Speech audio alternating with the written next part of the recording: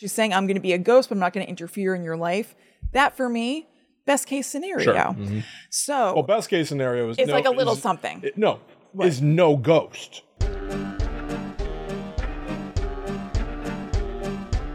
Hello, welcome to Guide to the Unknown. I'm Kristen. And I'm her little brother, William. And this week we are exploring New York, but not just any part of New York, spooky apartment buildings in New York City. The dark, insidious underbelly. That's right, the halls of which you do not speak. Exactly, Kristen, exactly. Except we do. And ironically, they're often very, very high above the ground.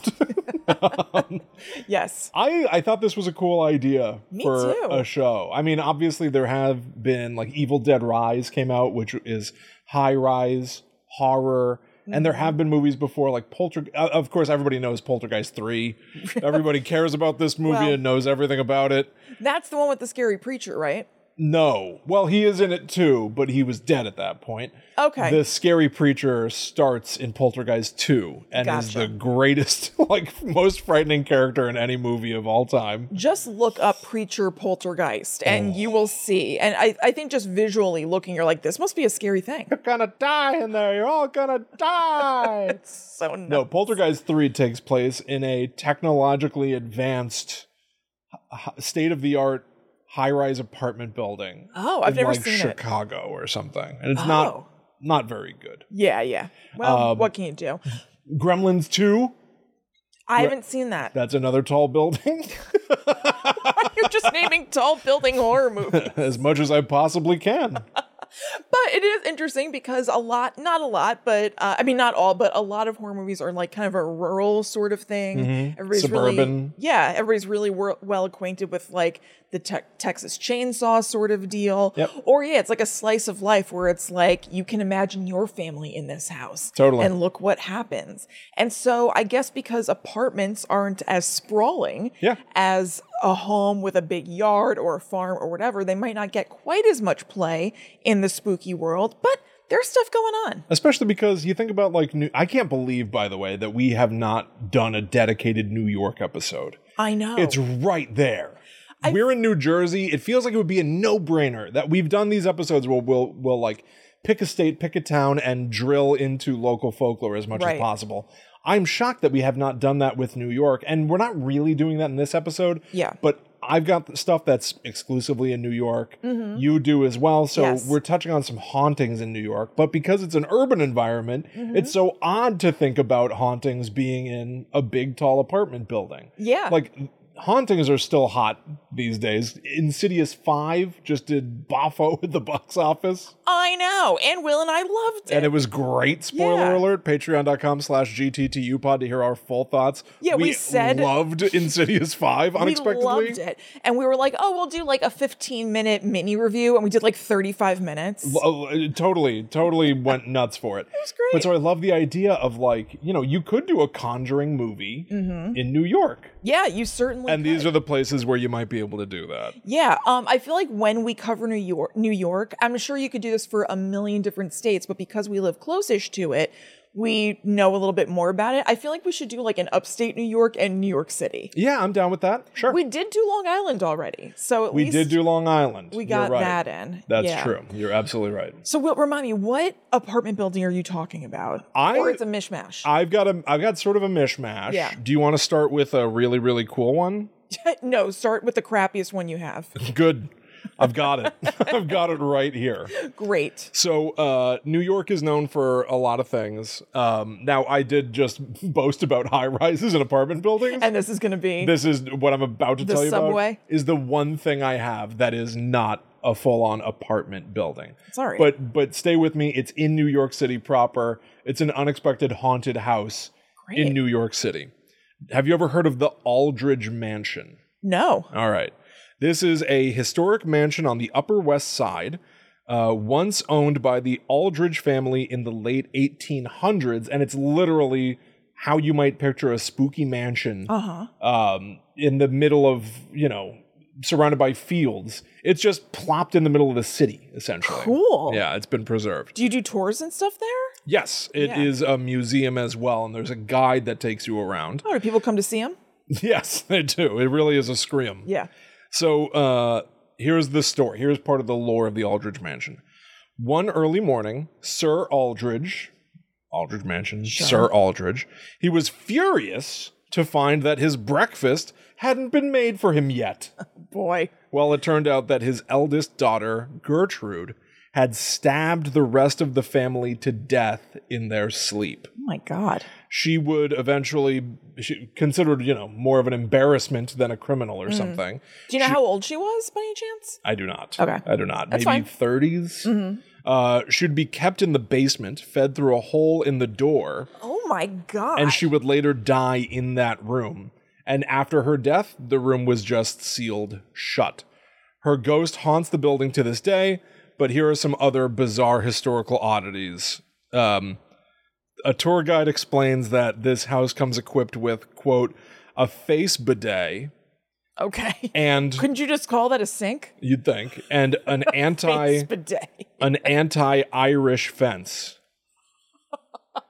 There was a grandfather clock that was once said to be on the Titanic. That's so funny. And it was saved by Sir Aldridge, though a Romanian woman and her child were forced out of the lifeboat to make room for it. What? By the way, I would just like to quickly say, we are Irish. We are Irish. I'm not just laughing. Yes, it was not so long ago that Irish, need not apply. Certainly, but I also just wanted to clarify me cracking up. That there's an anti-Irish fence. Yeah. No, I think it's okay. And the tour guide also explains that there was a parlor room on the first floor, which was the room where Sir Aldridge entertained his wealthy guests. That was famously the room where P.T. Barnum got his idea of enslaving elephants. Oh my God. So this is like the worst house. The worst house on the planet. This is also where, in the modern era, I think around 2016, a young ghost hunter named Aaron Gilbert had ectoplasm puked all over her by Gertrude, and it, quote, went everywhere, by the way, in every crack. Oh, wait a minute. The Aldridge Mansion, my mistake. I wasn't reading a historical document. These are all events from the movie Ghostbusters, released in 2016. No, I was just pulling out my phone to look up whether it was in Ghostbusters, because Michelle in our chat said, is this the place from Ghostbusters 2016? I was like, is it? 50,000 points to Michelle for catching that. Did you get that off of me just saying Aldridge? Maybe. I don't know. Boffo job. I wouldn't put it past Michelle. So here's what's going on. We record live on youtube.com/GTTUpod every Wednesday night at 7 p.m. That's how Michelle is watching with us. Here's why I'm telling you about Ghostbusters 2016's Scary Mansion that was in New York. None of that is true at all? None of that is true, but here's the thing. They included the thing about, like, an Irish keeping out fence? Yes. Well, it's a joke. It's a comedy movie. I know. It's funny. It makes a lot more sense now, right? It certainly does. But so here's the deal. I was already poking around because of Ghostbusters in New York. I wanted to see... Stupid ass. Your horse's ass. It's really funny. I wanted to know primarily if Dana Barrett's apartment building from the original Ghostbusters had a foot in truth. Mm-hmm. And I do have more about that later. Oh, cool. But then I was like, well, wait a minute. I kind of do like the opening of Ghostbusters 2016. I do too. I remember I was like rubbing my hands together spiritually during the opening. I had a few minutes of optimism at the beginning of Ghostbusters 2016 where they are exploring this haunted house and hearing this lore backstory of a ghost that remains there today. Yeah. And the reason why it made it in my notes to tell you in this episode, one, it's funny to pull the rug out from under you, and I've been describing something made up and stupid to you. Yeah. But because the ghost... I was like, oh, do you do tours? I guess I'm not at all shocked to discover that the Ghostbusters fandom wiki is intensely loaded with information. Yeah, that's not surprising to me. And good thing. That Ghostbusters 2016 Aldridge Mansion might be based on an actual mansion that does actually exist still in Manhattan. Oh, cool. So, I just told you about Gertrude, the daughter who killed her family and died in the house and became a ghost. Mm-hmm. Now listen to this. The Merchant's House Museum. It's the only 19th century family home in New York City to be preserved intact. Oh, cool. It does tours and stuff.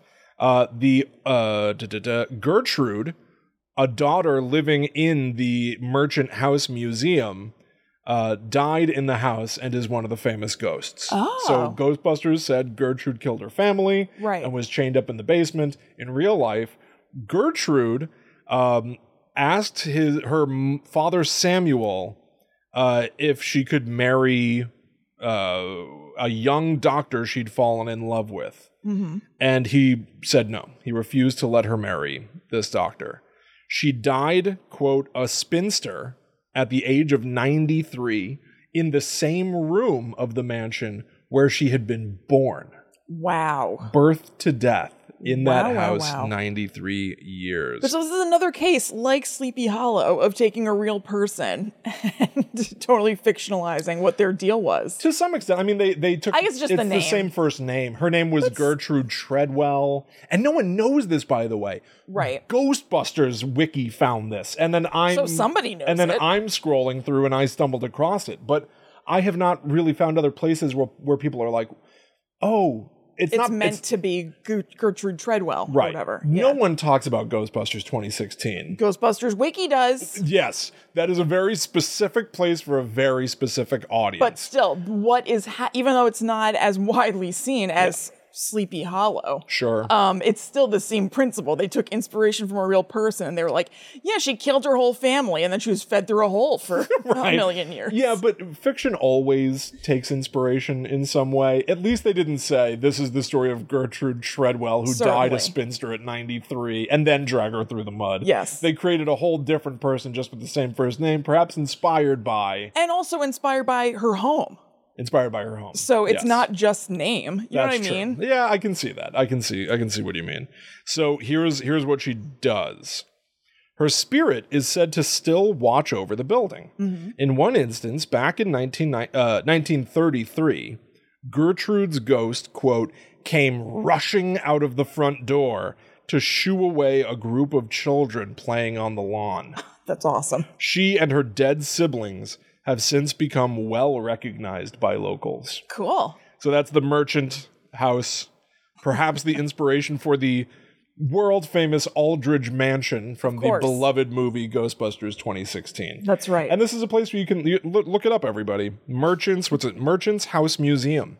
Book a tour. Go check it out. It seems like they've done, ghost tours and had ghost groups come in. I saw a picture where they're like somebody, a ghost hunter managed to photograph a freaky phantom in a mirror. Yeah. It was like clearly someone's reflection, and I'm a skeptic by and large. But what are you going to do? What are you going to do? Yeah. But go check it out. I will say in real life, the Merchant's House Museum does not look quite like a mansion, on acres and acres of land. It's like a Right. 2-story brownstone, that kind of feeling. Right. But it still is. Still, sometimes not that I've experienced one of these, but Law and Order SVU has shown me that sometimes when you walk inside one of these brownstones, you're like, holy crap, Yeah. it's a mansion inside here. 100%. So it's not always indicative of it not being like grand. Exactly. That does appear to be the case. Yeah. So there you go. Wowie. So, why don't we stay on Ghostbusters? Great. Right? I just surprised you with Ghostbusters 2016. Let's go to the celebrated one. I'm going to talk to you about Dana Barrett's apartment building from the original Ghostbusters, said to be at 550 Central Park West. Okay. Now, Ghostbusters was largely shot in New York. This is a real building. I wonder if but we're going to have a trailer for that anytime soon. for the new one. Ghostbusters? Yeah, Presumably. Yeah, there's like a logo for the Right. new Ghostbusters where it's like the classic, no ghosts logo frozen over. Yep. So frosty New York, Yeah. I guess. But so here's the movie lore, and then we'll get into the real life. Excellent. In 1984, musician Dana Barrett experienced hauntings in her apartment, including eggs popping out of their carton and frying directly on her countertop, and a terror dog inside her refrigerator that, when she opens it, screams, Zool! Ghostbusters kicks ass. It really does. Pete Venkman will later say, generally, you don't see that kind of behavior in a major appliance. Right. He's right. It's not wrong. 550 Central Park West was said to have been constructed by an architect named Ivo Shandor. He was a doctor, performed a lot of unnecessary surgery. Then, in 1920, he started a secret society. And now they get into the actual building and how it's made and why the events of Ghostbusters are happening at all. Awesome. The structure of the roof cap is exactly... This is a quote from the movie, if it's not clear. And believe it or not, it's not Dan Aykroyd saying this, but it feels like it's written. I'm going to read it. So it's going to be like a long run-on sentence? This is a crazy sentence. I'm just going to read it as... It's actually Harold Ramis. Gun Spengler said this. I'm going to read this as Dan Aykroyd because it makes more sense. Any chance for you to use your Dan Aykroyd voice, too? I think we should lean into. Any shot. Mm-hmm. The structure of this roof cap is exactly like the kind of telemetry tracker that NASA used to identify dead pulsars in deep space. That's what's at the top of this New York City building. Yeah. A dome that's like the tracker NASA used to identify deep pulsars in space. Dead pulsars in deep space. Okay. That screams like UFO to me. Yeah, definitely. And Ghostbusters was always like, from minute one, they see the librarian ghost, and then she transforms into a big beast mode ghost. Right.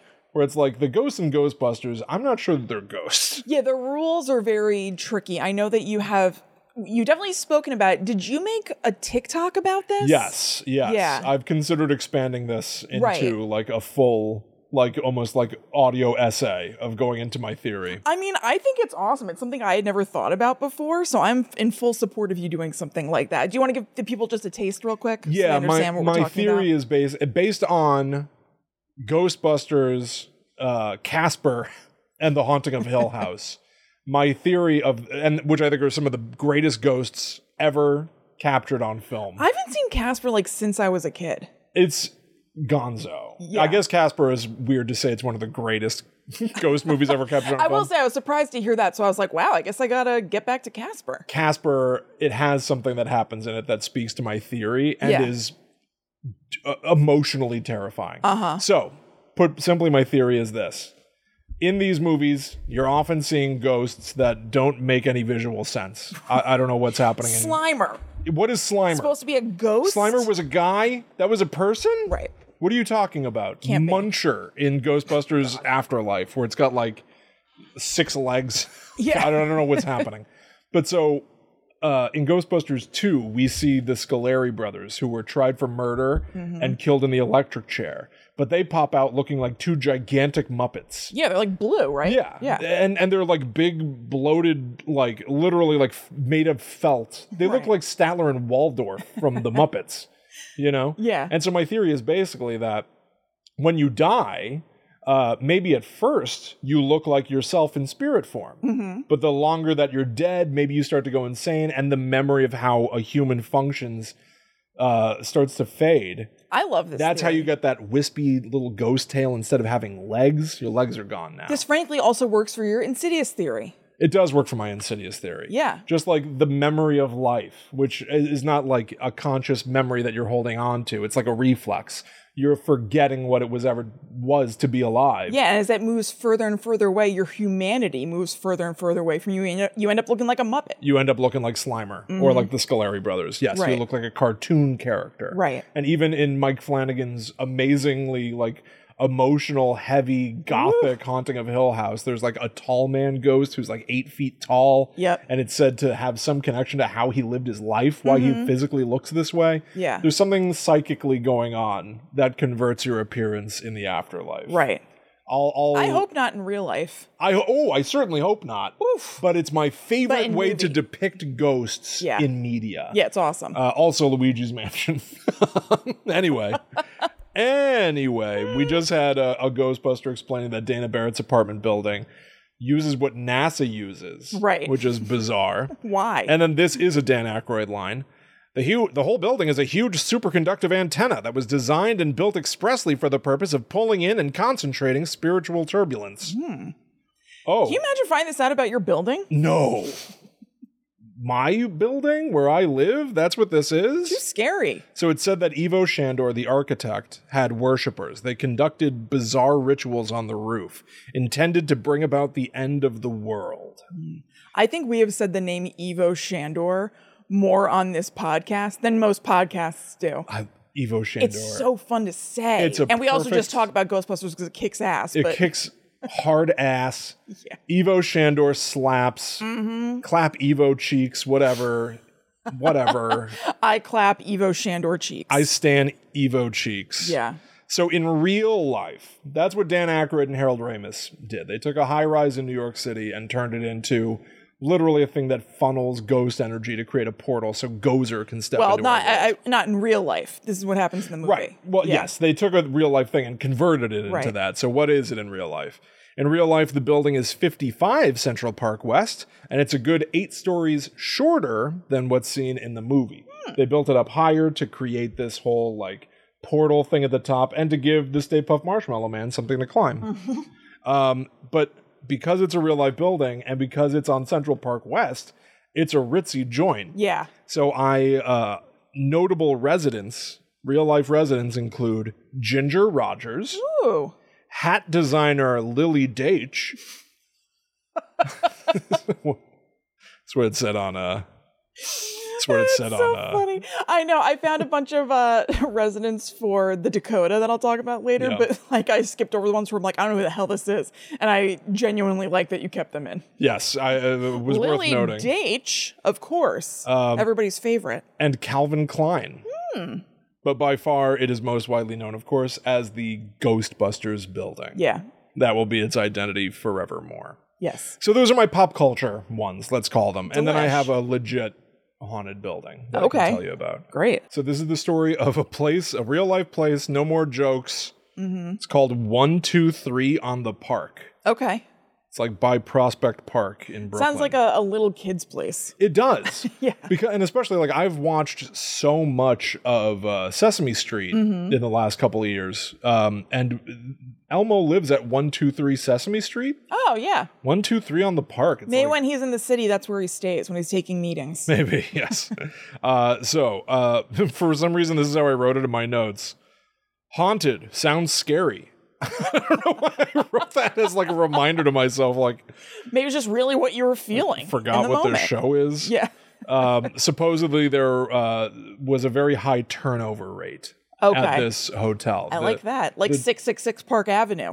Yes. Oh my God. I forgot about that show. Me too until right now. Whoa. That was like a lost. Maybe that's something to check out. Yeah. Terry O'Quinn as the devil living and Vanessa Williams? Is she in that?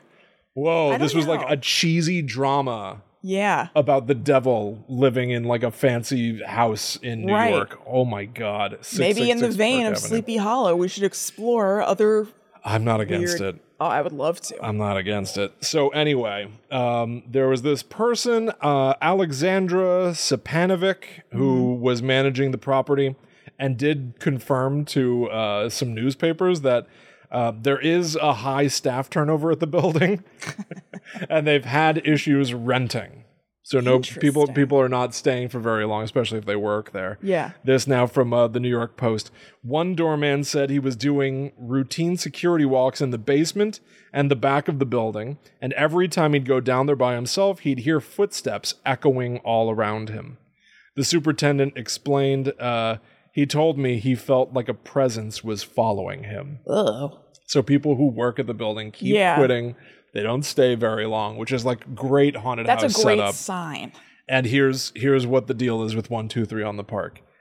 It's a newer place. Okay. It only opened in 2014. So what could be attracting them? I'll tell you what. Is it made with a core of quartz crystal? Chris!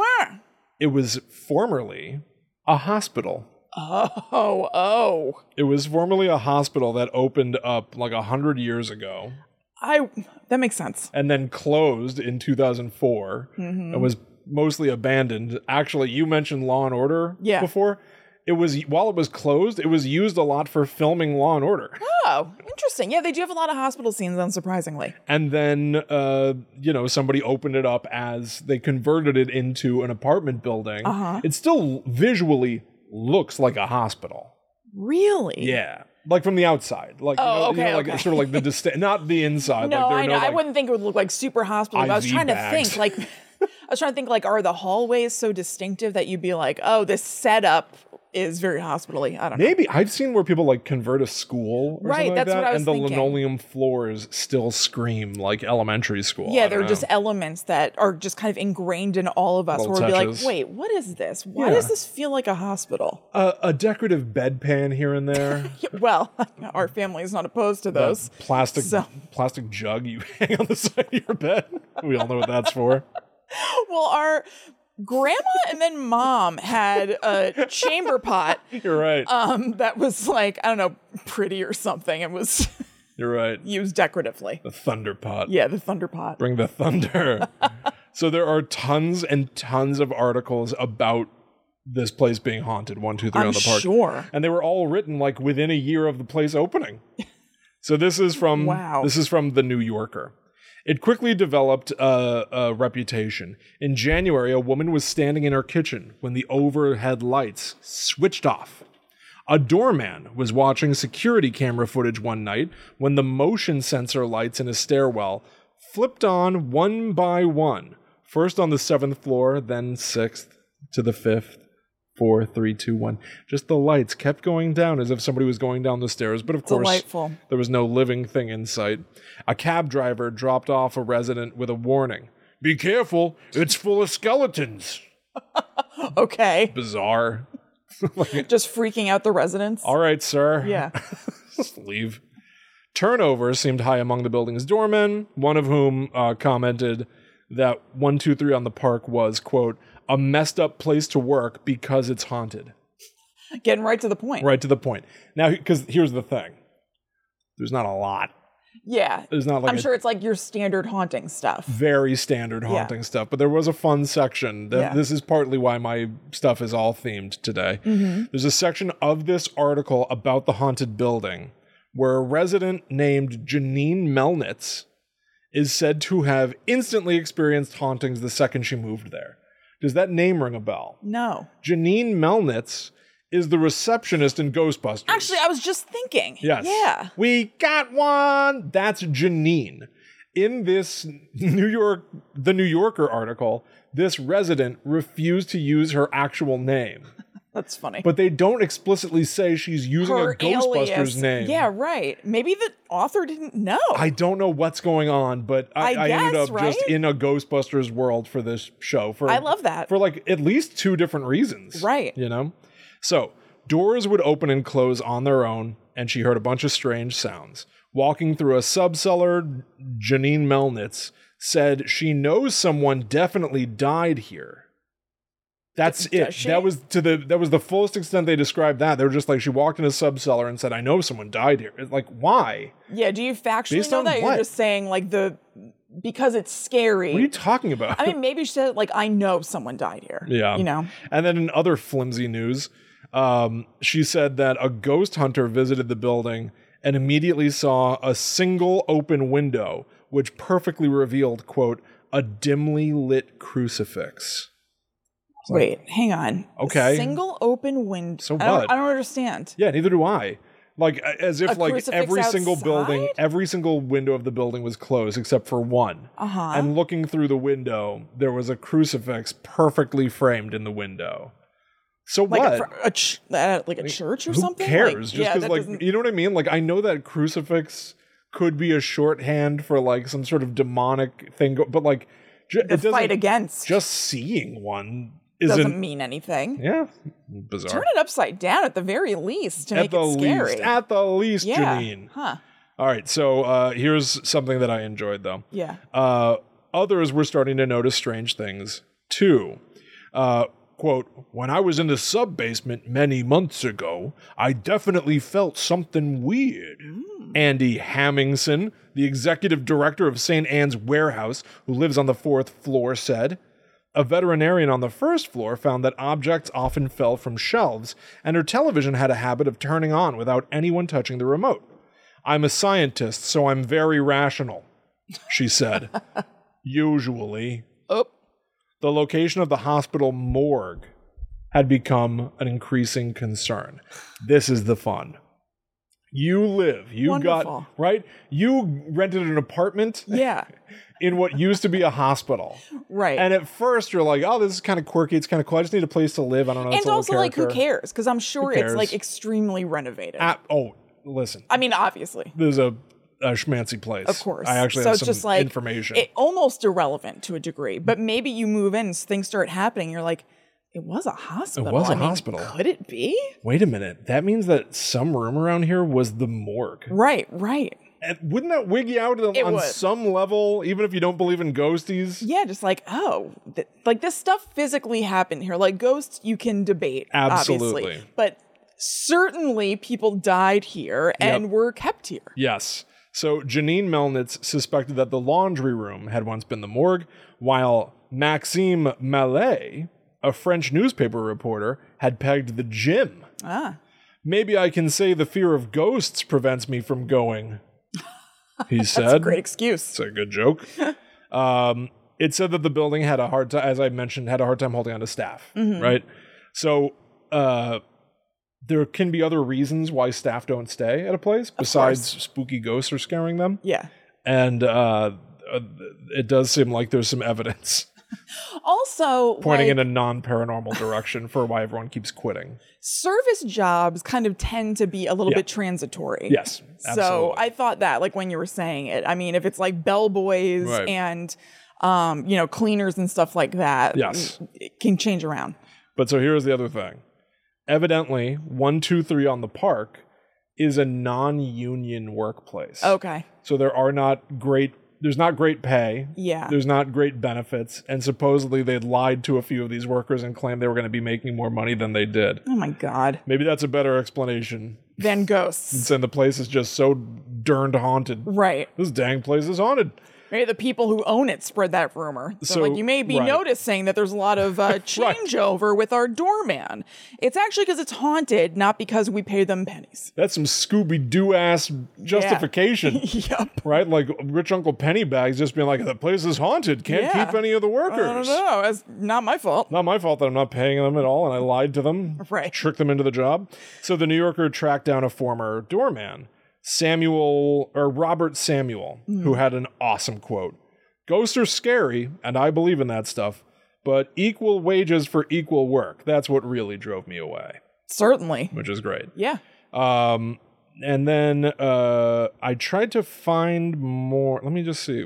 What is this? From the Huffington Post, I have this. Oh, yes. Supposedly, a writer named Colin Dickey wrote a book. Yes, I've read this book. Yep. Okay. So 123 on the Park is in that book. Yeah, it's called like Hauntings in America or something. Do that's you have the right. name? Okay. Yeah, I think that's correct. He uncovered a somehow more heartbreaking origin story than expected, citing a Gothamist investigation, Gothamist being a newspaper that's about New York. Yeah. He reports that this reporter, Lauren Evans, was told by employees that the ghost rumor had been started by neighbors who were concerned that the high-priced apartments would drive up their own rent. Oh. Let's say they're haunted so that no one will want to live there. So they have to drop the price so that our rent is not, artificially inflated itself. Not bad. Not bad. Worth a shot. Weirdly, I tried to follow the rabbit hole. I tried to go to that Gothamist investigation by Lauren Evans. Dead link. Oh. Couldn't even find the article on their website. Huh. Gone. Weird. Like a ghost. Poof. In the night. Poof. Now, here's the scariest news of all. It's the last stuff that I've got for you. It's going to scare you. Oh, boy. I don't know if I'm ready, but go ahead. The rent. Whoa. There are 2 units available in 123 on the Park right now. One is a 3-bedroom, 3 rooms. This is weird. 3 rooms, 1 bed, 1 bath. Okay. Guess the rent. I have no idea. $3,000, $3,250. Oh my God. There's another unit. 4 rooms, 1 bed, 1 bath. $3,250 Yeah. for. It's actually not as bad as I would have thought. You don't think so? No, it's I couldn't do All it. right, But add 1 more room to it. What happens to the price? Goes up 1,000. Pretty good. It's actually a better deal if you think it's going to go up 1,000. Yeah, right. $4,000 a month. Yeah, I'm surprised. I mean, I don't know. I would have thought it'd be worse. That's a lot of money. It absolutely is a lot of money, but rent is a lot of, in town it's a lot of money. It is. That is true. You know what I mean? That's like double, I would say. Maybe the ghost and double down. Maybe the plan works. I don't know. Double is not as terrible as I would have thought. I would have thought it'd be triple would it be to get an apartment in town. Okay, fair enough. Well, then I guess you're moving in. I guess so. I may as well. 1, 2, 3 on the park. Yeah. Lickety split. Wow. Start lugging. Yeah. So. Yeah, it can be my pied-à-terre. My place in the city. Oh, God. You've ever heard of a pied-à-terre? No, would you get that from and then there's that or whatever, that Sex and the City sequel? and whoop, there it is. What's it called? And just like that. And just like that. And then there's that. And then there's that. No, I don't know. It's like a fancy person thing. It's like your second home that's like a little, I don't know. What the hell does it mean? Hold on. Wasted. It probably just means second home.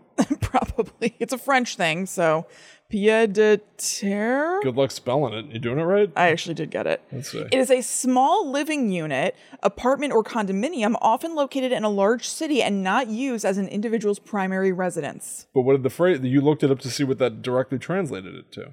Oh, no, I just want to know what it meant. Oh. And I got pretty close to spelling Wait, I looked it in too. It says, you stink.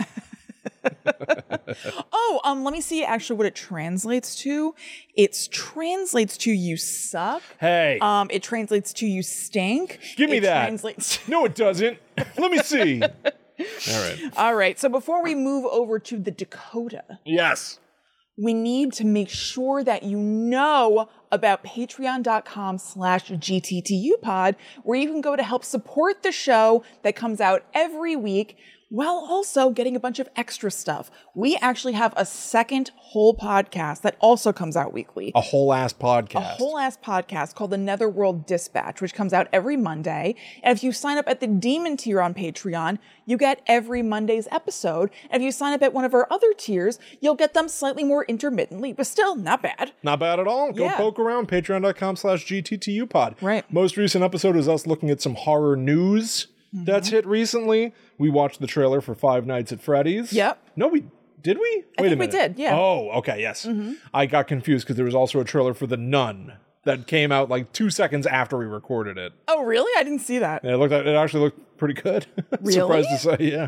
Surprised to say. It was a good trailer. You know what I mean? Okay. I mean, maybe we'll be surprised with Insidious. I don't know. And that was the other thing. We did, as mentioned, talk about Insidious, The Red Door. Yep. And unexpectedly, our love of it. It was very, very, very enjoyable. I do recommend it. Go watch it. Me too. But go check out our conversation about it at superfun, patreon.com/GTTUpod. Yep. You also get access to our Discord. Yes. When you join over there, even at the $1 tier. You can get in the Discord where awesome people are talking about awesome things every single day. Yep. And we've been on our journey to 1,000 reviews. Guess what, Kristen? On the road. We hit 900. Yes! We did it. Thank you. We did it. Thank you very much. And here was the 900th review. Hope it's a positivo. It says, let me see here. It says, it a good one? You stink. Oh, God damn it. Oh, shit. It's from RT Gamer USA. Fun times in the horror genre. This podcast is fantastic. Allows insight into most things horror-related and horror-adjacent. Being around the same age as the hosts helps relate to the content more and more, and each host brings something to the table. That's well nice. Worth the listen if you're interested in this genre. 5 stars.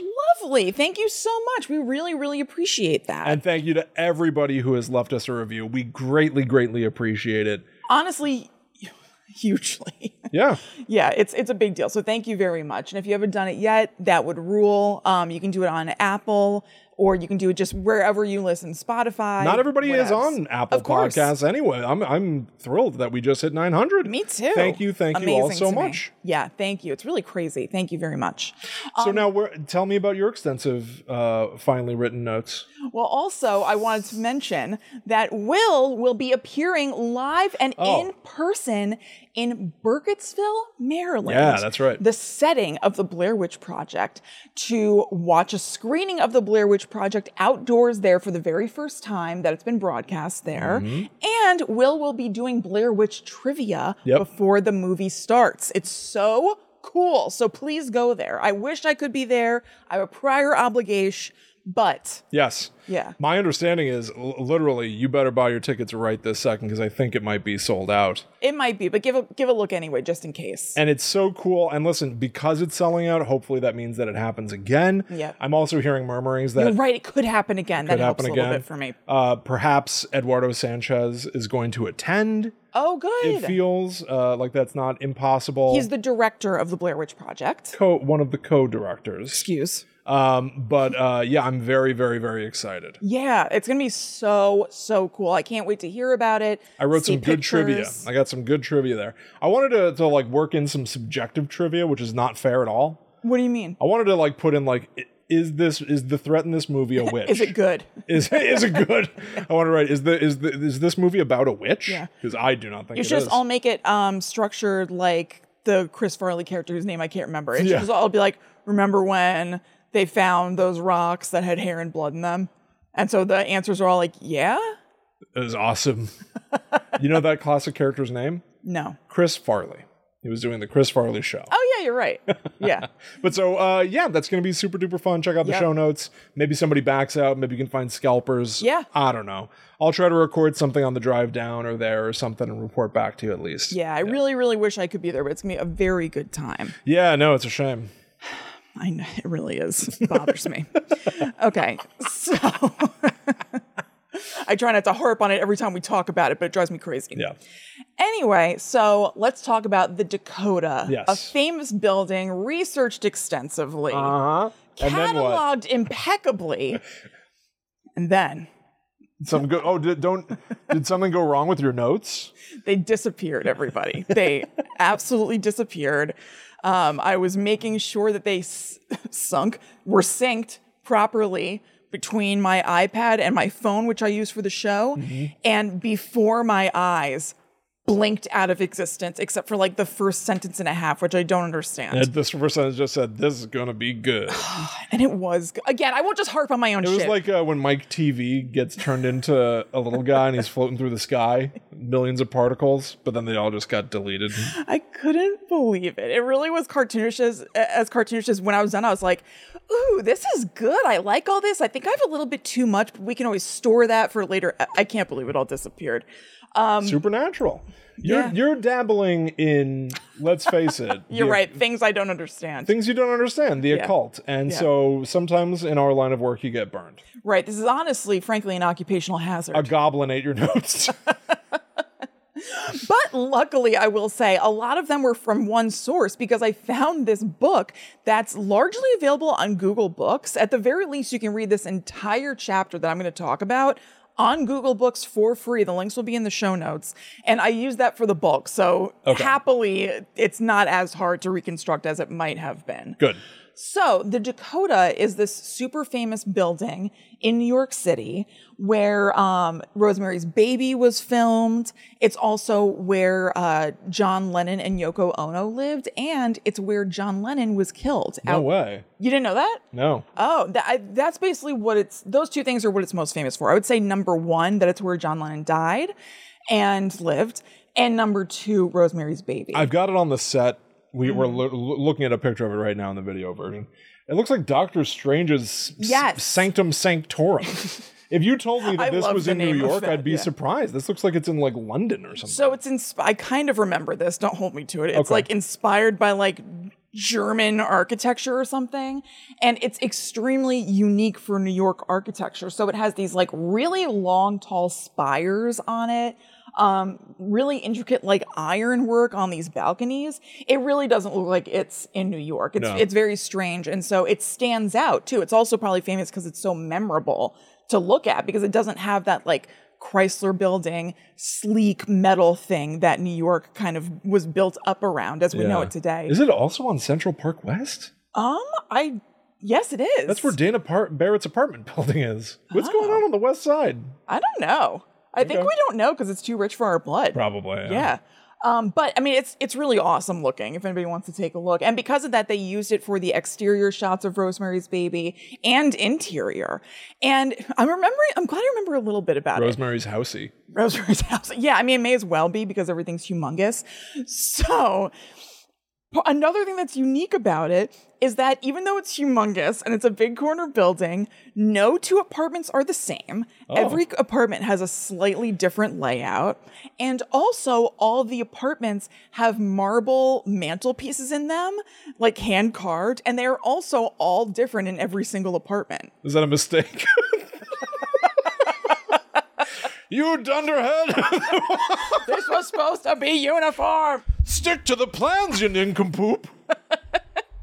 I know. Yeah, it just seems like a really cool... It is really cool. Weird place. Yeah. And also, even to this day, the, I guess, co-op board or whatever is extremely picky about who they will let live there. And they have rejected a ton of famous people. Oh, good. Do you know some rejections? I do, luckily. So... famous people did live there. Judy Garland, Lauren Bacall, Lillian Gish. Wait, who's that? I don't know. Same as you saying whoever that was before. Right. Boris Karloff. Okay, that's cool. Kind of perfect. He belongs in that building. Absolutely. Yeah. Yeah, it's like a Gothic mansion in the middle of the city. But here are some of the people who they rejected for whatever reason. They may have thought that they don't want a ton of paparazzi around. So like, who knows? Cher. Whoa. Melanie Griffith and Antonio Banderas while they were married. Because they were married? Were they admitted separately after? Yeah, later on they each were able to go in. Madonna, Carly Simon, Billy Joel, Judd Apatow, Alex Rodriguez, and this one I didn't remember, Téa Leoni. What are they thinking? Wait, who's Téa Leoni? Have they not seen... Oops, I was going to say the wrong thing. I was thinking she was Jenna Elfman. Oh. I was going to say, have they not seen Krippendorf's Tribe? Have you? No.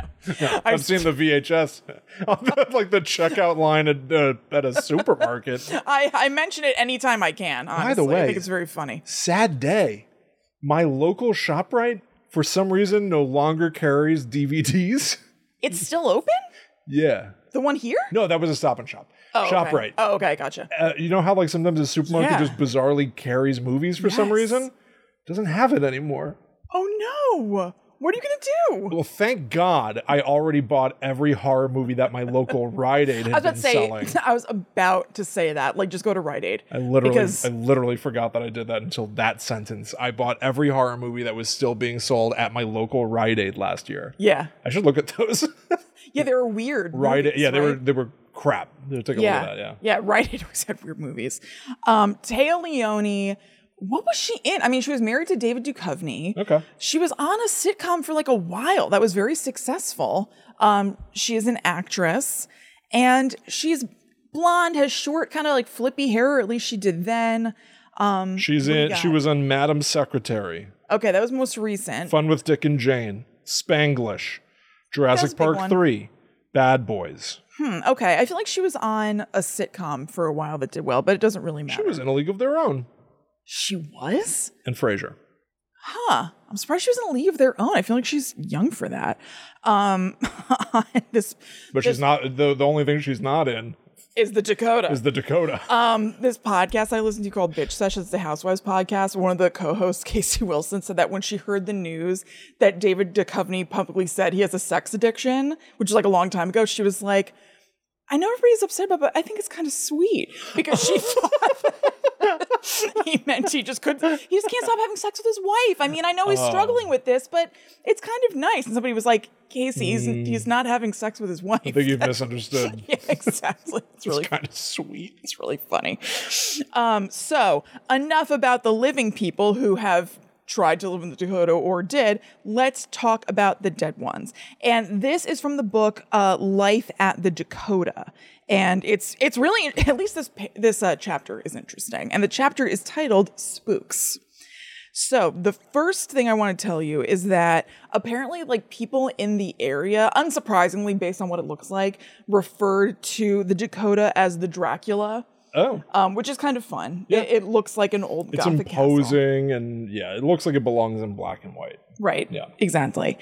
And so it was just a known thing that obviously it looks creepy, but also that it's maybe haunted. So at one point, one of the residents, Rex Reed, who was, if I remember correctly, a film critic, was waiting outside in the rain for a taxi with his umbrella and was just kind of chatting with the doorman. And he was saying that he would have loved to have gotten to meet Boris Karloff, who was a resident here, but who had died by the time Rex Reed lived there. Yeah. And the doorman apparently lowered his voice and said, "He'll be back. Wait and see." Oh. So when you said that somebody said something freaky to somebody else, it reminded me of that. What was it? They said like, "Oh, the place is haunted." Yeah. Or whatever. It was like right. somebody let somebody in on it who The skeleton's in there. Yeah. It's just like a exactly. blunt. Right. Just wait, you'll see. The Yeah, ghost like- of Boris Karloff haunts these halls. What the hell does that mean? Wouldn't it be awesome if instead of like using AI and deep faking like dead celebrities, if we could get their ghosts to be in a movie? Yeah, that'd be awesome. Starring Instead the like, ghost of Jack Klugman. Yeah, instead of a hologram. Tony the ghost Randall. Of Jack Klugman. It took me a second. That's your dream. That we can bring back Jack Klugman and If only Tony I could see Randall. him one more Just time. once more. Please, God. Like no one, I don't ask for much. no one in our family or anything. Just let me Jack see Klugman. Jack Klugman. What a name to pull out of your ass. Oh, that's so funny. Remember that review that was like, it helps if you're their age? I think you need to be Oh, I older. have to say, I don't. That's zero Musto. Oh, God. Okay, so Rex Reed, Yeah, this fellow. Woo. So he had other trouble here as well. Yes. So he was having his apartment renovated, and one day they found that the apartment was on fire. Oh, no. Because there was just a pile of stuff right next to the door that was lit on fire. A pile of shavings and scraps. What does that mean? I don't really know. I think just like... Shavings? I know. I was thinking if they're renovating it, maybe they were like pulling down old wallpaper so that could account for the scraps. Wood shavings? Were they like carving something? That's bizarre. Shaving their faces? I'm really not sure. But none of the workmen were there at the time. None of the workmen smoked, so they couldn't even say like, oh, maybe somebody dropped a cigarette and like whatever. And they were able to get to the fire in time for it not to like, decimate the building or whatever, but there was enough smoke and water damage that he had to start the entire renovation all over again because it completely ruined his apartment. Oh my God. Which really, really sucks. Now you have to wonder, could this have been the work of the mad slasher? What? Who was tormenting the Dakota for a time? Oh. Okay. Yes. So sometimes called the Mad Slasher or sometimes called the Phantom of the Dakota, this was a character who was vandalizing stuff for a period. Oh, not a killer or a knife chopper. Knife guy. Well, so no, he made big slashes in the elevators, but people were saying that this must be, I don't know, a ghost or something because the slashes were too high up for it to be like a rambunctious child or something like that. Okay. But then also too deep for it to just be like a casual dude, I guess. It seemed very strange that this had happened because they looked like slash marks, but like how did these occur? Oh, they're saying like it looked like no ordinary man could make those slashes. So it had to be a dinosaur. Yes. Okay. Exactly that. And so they kept happening week after week, which made people think that it had to be somebody within the building, or could it be a ghost within the building? Yeah. So rumors were flying about this. And at the same time, not unlike in Rex Reed's apartment, these piles of shredded paper started appearing in the hallway. Oh. And it seemed like somebody was maybe trying to start a fire. Like they weren't lit on fire always, but just like, it's like they were trying to create fire hazards throughout the building. Little piles. And it was pretty much always in the 9th floor corridors, which is strange. Is this another clue? Yeah. We do not know. That also feels oddly like a Blair Witchy type, like you just, all of a sudden there are these piles inexplicably of something. They're like paper cairns. Yeah, paper cairns. Yeah. Very weird. And then one day, one of the residents was like walking outside of the building, and this paint can came flying from the top of the building and just missed hitting them. Oh. And if it had hit them, they would have died because from so far, I mean, probably, it was from so far up. You know, they say you can throw like a penny off the Empire State Building and it would kill somebody. Right. Like they would have been like extremely injured. And apparently there was no painting going on up there. Like nobody knows why that happened or why there were even. I see what you're doing. Like, I see what you're doing. What am I doing? You're trying to, like I got you with Ghostbusters before. Oh, what was it? Harry and Marv? That was Kevin throwing paint cans? Yeah, well, that's what I'm doing, okay? No, I'm trying to tell you a real grounded story. I've been working my ass off on this thing. You have. I'm working from I've been working from detailed notes here. Yeah. And no, but that is very funny. That's weird. Paint cans, yeah. Yeah, no, it's really, really strange. And also, people were saying that it didn't, like, it was, somebody opened a door and a blowtorch singed the top of their head. Somebody threw a brick. Yeah. They said that the velocity it seemed to be coming down from wasn't like it just got like tipped over. It wasn't gravity. It was like it got like thrown off of the roof. Poltergeist activity. So concerned residents organized themselves into like a little neighborhood ghost watch because by this point they felt like there was like a murderer in their midst or something. So they would put themselves at different points where they felt like they were unseen, and they would be like looking with field glasses to see if they could catch anybody doing anything, but they never caught anybody doing anything. And then as quickly as the slashers' activities began, they stopped. Oh. So I think probably it was a rambunctious or nut in the building. And then when they somehow heard that there was like a neighborhood watch kind of deal, they're like, I better stop because I'm going to get caught. Yeah. I better go dormant. Mm-hmm. That's crazy. Yeah. Just somebody unleashing like aggression. Yeah, I know. I mean, who knows? Because seriously, I think that you had to be really rich to be living in this building. Was it some sort of like disaffected teen? Right, sure. You know, some like moody teen who's like, oh, this place was created by the man for the man. So then they just like started. Like what Paul Simon is really like? You know? Yeah, he has to channel celebrity aggression somewhere because it's not coming out in the music. Yeah. It's such mellow tunage that he's got to slash elevators. I play the sound of silence because really I'm full of rage, violence. Ooh. Yeah, he just has to achieve equilibrium in some way. So let me just find something. Okay, so there was this dude whose name was Joe Mielziner, and he lived in the Dakota, and he was just also super into it, which was probably really fun. Like he kept a scrapbook of Dakota stuff because it had like a long history, and it's this really unique building. Yeah. So, just really invested in the place, and he said that he often suspected that there were spirits there. So he died in 1976, right outside the Dakota. He was pulling back up at home in a taxi, but he died before he got inside.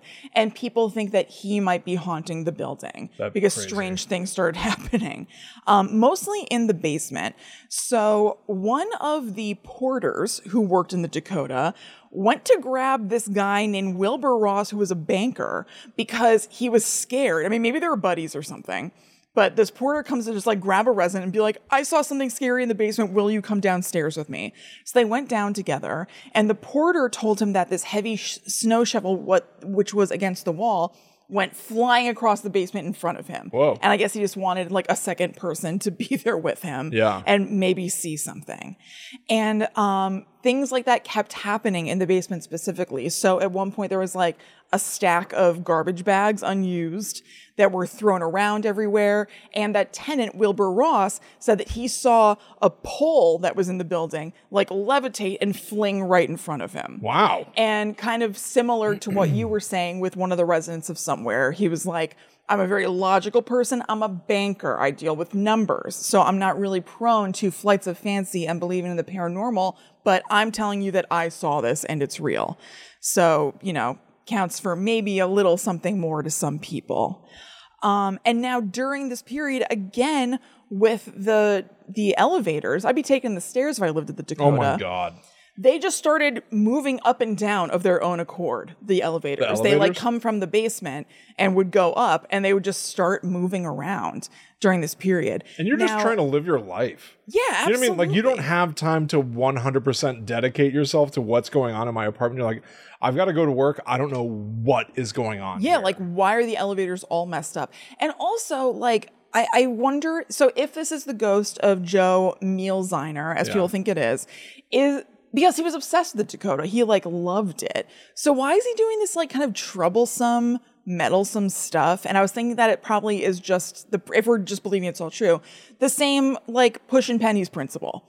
Like maybe it's just that he wants people to know that he's there and he's doing it whatever way he can. And so it's like throwing stuff around. Because I guess how do you do it gently to alert people to your presence if you can't, I don't know, make yourself seen or whatever? You need to move stuff. Here's the another theory about ghosts. You know, in Ghost, we saw Patrick Swayze like die, and then he was more or less the same dude. Just now he's a ghost and people can't see him or hear him. Like, can you imagine how insanely scary, sad, and frustrating it would be if all of a sudden people don't see you, they can't hear you? Horrible. It would be horrible. You just feel invisible. I mean, you'd literally be invisible, but you'd like. So it's like the frustration. What if you go nuts?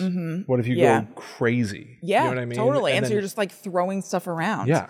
And then also going on that same theory, like if you're just like feeling like nuts and crazy and so frustrated, could weirdly in the spirit realm things be moving on the same principle as like the poltergeist sort of thing in the real world, where they say that like around teenagers, for some reason, their like extreme emotions end up translating into this kinetic energy that makes things move around the house. So it's not necessarily like a ghost knocking your clock off the wall. It's still paranormal because it's not like proven or explained, but some sort of energy born of extreme emotion that physically knocks things. Maybe like the elevators going up and down or whatever are not him like pulling a pulley.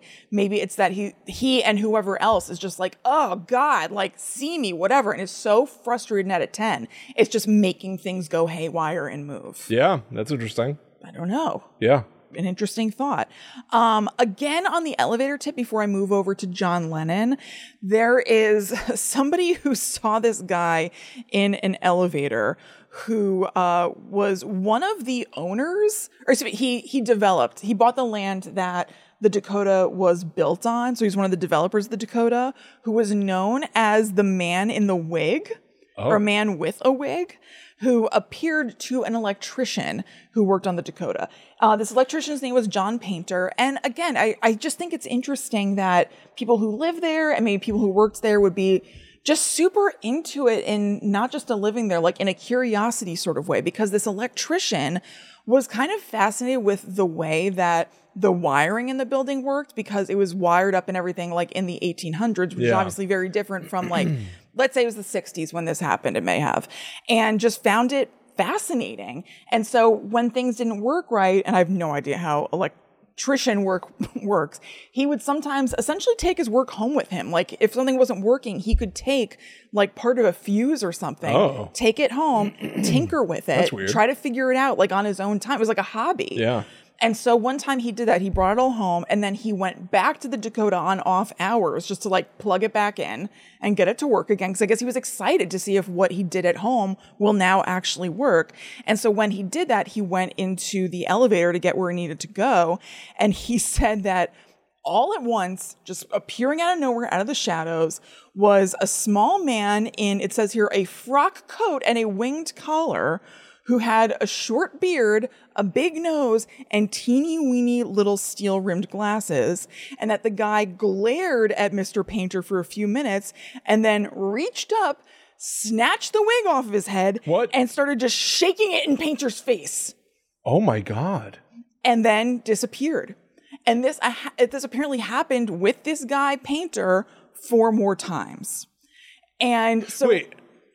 Yes. Remind me. Who's wearing the wig? The ghost. The ghost is. The ghost snatches his own wig, shakes it in John Painter's face, the electrician, and then disappears, like looking all mad. What's he trying to communicate? What it says in this book is that perhaps he was angry about the fact that the building was losing money. I think that's just a guess out of thin air, as I do as well. But I don't know if as a ghost, like, would you really care it's losing money? I guess you could be worried that could lead to later on, I don't know, it going out of commission or something. Or just like you're infuriated that like the thing that you loved is in disrepair and no one cares or something. But like Painter clearly cares his ass off. No, I know. I agree. I know. So the man with the wig should not be bothering this man in particular. He sounds like Rumpelstiltskin or something. Yeah. You know? I know. It really paints quite a picture. A guy in like a fancy coat with a big collar, a big nose, tiny glasses, and a wig. Yeah. That he like snatches off. Right. I have no idea. Surprising to say the least. Yes. So John Lennon. Yeah. Like I said, we'll finish with this. John Lennon and Yoko Ono lived here. And he died right outside of it. So there are people who talk about, I've heard of it, but very just regular ghosty sort of stuff. Like that they've seen apparitions of John Lennon in the hallway, things like that. Right. However, John Lennon, while he was living there, had his own sort of like haunted history kind of thing there, cool. and looked into it. So he bought he bought his apartment, and before he and Yoko Ono moved in, they wanted to see like who might be also occupying it as a ghost. So they brought in a medium to check things out, and they got in contact with the previous owners who, let me see, I'm sorry guys, real quick. Okay, the previous owners were the actor Robert Ryan, I don't know who that is, and his wife Jessie. And so Jessie Ryan passed away in the apartment, and Robert Ryan moved out soon afterward because the memories there were like too upsetting. And so he just decided to move to a nearby building. And so the Lennons decided they wanted to hold a seance in there to see who might be around. They hired a medium, and the medium said, at least, that she quickly made contact with the spirit of Jessie Ryan. And that Mrs. Ryan told the Lennons that she considered their apartment her home as well, and that she still intended to stay there, but she won't disturb them in any way or freak them out, and that they can just like go about their business, live life as they want, change whatever they want, but I'm just going to be here. Like, just FYI. I don't know. Sometimes ghost stuff, whenever it gets into like invisible roommate and the medium is just like translating for you or something, it's like less fun in a way. Where it's just because like, it's so much easier. I just like it here, so you guys do you. I'm just gonna chill. Right. Well, it's just so much. Wait, are you saying it has less credence because a person is? It just feels less interesting to me. Yeah.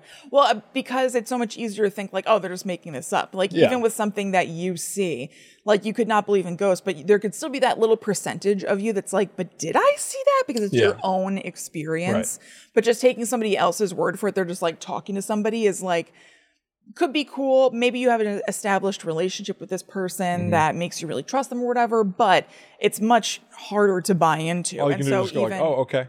Right. Like I'm not seeing or hearing anything. I can only take you at your word. So I agree. It's not as fun to like hear about or read about. But then Yoko Ono took this information and got herself in some doo-doo. Oh. So I think that it sounds like she was coming from a good place, but like I would not love this either. So they finish up their seance. I guess that was the only spirit that was hanging around there. And by the way, the circumstances are like perfect because like I have gone into places that are supposed to be haunted. You know, I've said like, if there are any ghosts here, no problem. If, you know, hang out, but please just don't scare me. Yeah. If you want to like show me something or whatever, or show your presence, cool, but please don't make it scary. So that's what she's saying she's going to do. She's saying, I'm going to be a ghost, but I'm not going to interfere in your life. That for me, best case scenario. Sure. Mm-hmm. So. Well, best case scenario is. It's like a little something. Is no ghost. I don't mind a ghost. I would like there to be a ghost, and there's just like a little something that I know is happening. Just a little something. Okay. All right. Like, remember, so I'm thinking of when you want to feel like you're never really alone? I assume they're not always there. Of course they are. What are they doing? They can access all the realms. They can access all the rooms. They can be doing anything. They can be doing anything, William, anywhere. But this just might be their home base that they like check out sometimes. William, there's no time or space restrictions on the other side. That's what you think. They can do yeah, it is what I think. Yeah, what if they're stuck in this one place? I can't leave the apartment. It's better for me to think that. All right. But so if they want to like turn on the, radio every once in a while and me be like, Jackie, and I just know they're there. Like a pain in the ass. If we were recording and all the time there were ghosts just like turning on radios and shit all around us. I don't know, maybe they help us out. Maybe they take out the garbage.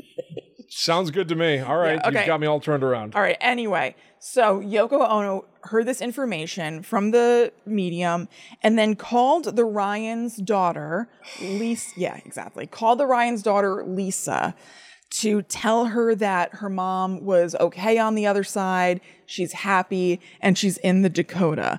And Lisa Ryan was not into this news at all. Number one, who knows whatever beyond this, but just this excerpt is that she said basically, if my mother's ghost belongs anywhere, it's here with me and not like living with you in the Dakota. That's all it says here. I can imagine she may have felt other things, but maybe they only kept that in because it's Dakota-centric. Yeah. But she seemed to be upset that her mother's ghost was staying in her former apartment. So she's got beef with her mom now. Basically. Yeah, basically. She didn't seem to be, based on this one sentence from this book from the 70s, she seemed not to be upset with Yoko. She was pissed at her mom for not following her. Beefing with mama. Yeah. I'd be annoyed at Yoko Ono. I would too. Hey, leave me alone and don't talk about my mom. I don't know what, I don't know what you're doing in a bubble over there. I don't need to know. Because, I mean, I don't know. I don't think it's good, but I'm just saying, I don't know. Like, the fact that she had her daughter's phone number makes me wonder if they had kind of a relationship, because I don't know. Like, why would she even have access to Lisa Ryan at all? So maybe they were friendly or something. I don't know. It's much more offensive to me if they like didn't really know each other at all, and Yoko Ono's calling and being like, I have a message from your mom. But I can imagine like if my good friend did that, like, I don't know, it would be hard for me to believe still, but I wouldn't be like, F off or whatever. Like I would know that they were coming from a good place or something. I guess. But because we're only working on this information, it sounds more random than that. Yeah, it's weird. However, just like I said, having her number at all kind of implies to me that maybe they have a relationship, but who knows? Yeah. So that is the Dakota. Wow, the Dakota. Yeah. It's a cool place. It is cool. Yeah.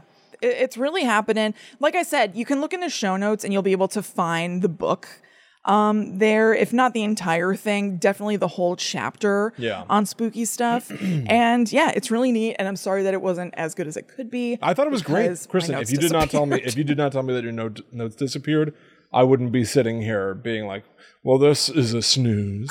No, you did a great job. Thank you. Well, I'm sorry. That sounds very frustrating. I'm so pissed. Yeah. It's by Stephen Birmingham, by the way. Okay. Yeah. So there you go. Some New York buildings. In the New York Minute. Boo! Ooh, yeah, there you go. Right? Everyone's a ghost. Mm-hmm. Yeah. I was going to say, anyone can change. Into a ghost. Into a ghost. All right, everybody. Thank you so much for hanging out with us. We hope that you had a good time. Patreon.com/GTTUpod if you're of a mind to help us out, support us. That'd be great. And get a ton of shows. Thank you so much. The Netherworld Dispatch is a damn good time. Hell yeah, it is. It's very fun. We're going to have some weird games coming up on Monday. Some like failure to launch-esque horror games. Yeah. But it's fun to poke around. Yeah. Go check it out. Follow us online at Chillin' Kristen, at The Myth Traveler. Will you on Threads? I am on Threads. Nice. I have posted several things. I've threaded twice. What? Look at you. I know. Look at you. I know. Threads, I mean, listen, cool. They need to work on some stuff. They got to work on some stuff. They have acknowledged that they need to work on some stuff. I'm kind of surprised they launched it already without it finished, kind of. Every time I open it, it's just like all of these like Lay's chips being like, who's getting their dip on? And then like millions of people going like, I'm getting my dip on. I'm like, what is social media anymore? I don't give a shit about any of this. I still follow Hellmann's on Twitter. Why? Because I entered like a contest or something, and it's crazy. Unfollow the brands, everybody. Unfollow the. Well, no, I used to be a brand social media person, so I can't say that. Don't unfollow. I'm unfollowing brands. I've got to do it. Do I personally do it? Sick of. But employ these people. I've had to be the person who's tweeting like, "Hey, everybody, propane's gonna light up your." Of course, and listen, and God bless everyone who's doing that job. Yeah. But I am sick and tired of Skechers tweeting at me like I'm their goddamn friend. I don't know you, and I don't care. I'll leave it here. You know, it's a strange trend that I kind of liked, but now I find it just confusing in brand social media. Writing in the first person and like acknowledging that you're the social media person. Right. It's strange to me. Like it's kind of fun, but like I saw something recently where like somebody pushed back on something that Entertainment Weekly said, and then somebody wrote back and they were like, "I'm trying to go on lunch break and I don't know why you're giving me a hard time," or whatever. And it's like, it's played out though by this point because people realize that people think it's funny. I don't know, whatever. I feel, I'm a total grump about social media right now. I am too, man. It's all a goddamn mess, everybody. It's a mess. It's so hard to look at. Everything is so ad-y. And also, just so much. It like gives me a headache now. I don't understand how everyone's posting as much as they do. Like they like it. I guess they like it, but like there are people like I don't know how to promote our stuff anymore. You know what I mean? Where it's just like you can't post one thing every couple of days. You can't. No one will ever see it. And it's just like I don't know. I don't have the time. It feels pointless. I don't care. I just want to do stuff in our little sandbox. I think that's basically what we're doing. Like just we put do it our out in kind of a perfunctory way. Yes. But I don't know. I think the people who post a lot, I think they genuinely enjoy it, or they're getting paid for it. You know what I mean? Yeah. And so if you don't genuinely enjoy it, like, whatever. Because I also don't think it's the best place to get things seen anymore. But I'm telling you, I see a lot of people like tweeting at Tostitos.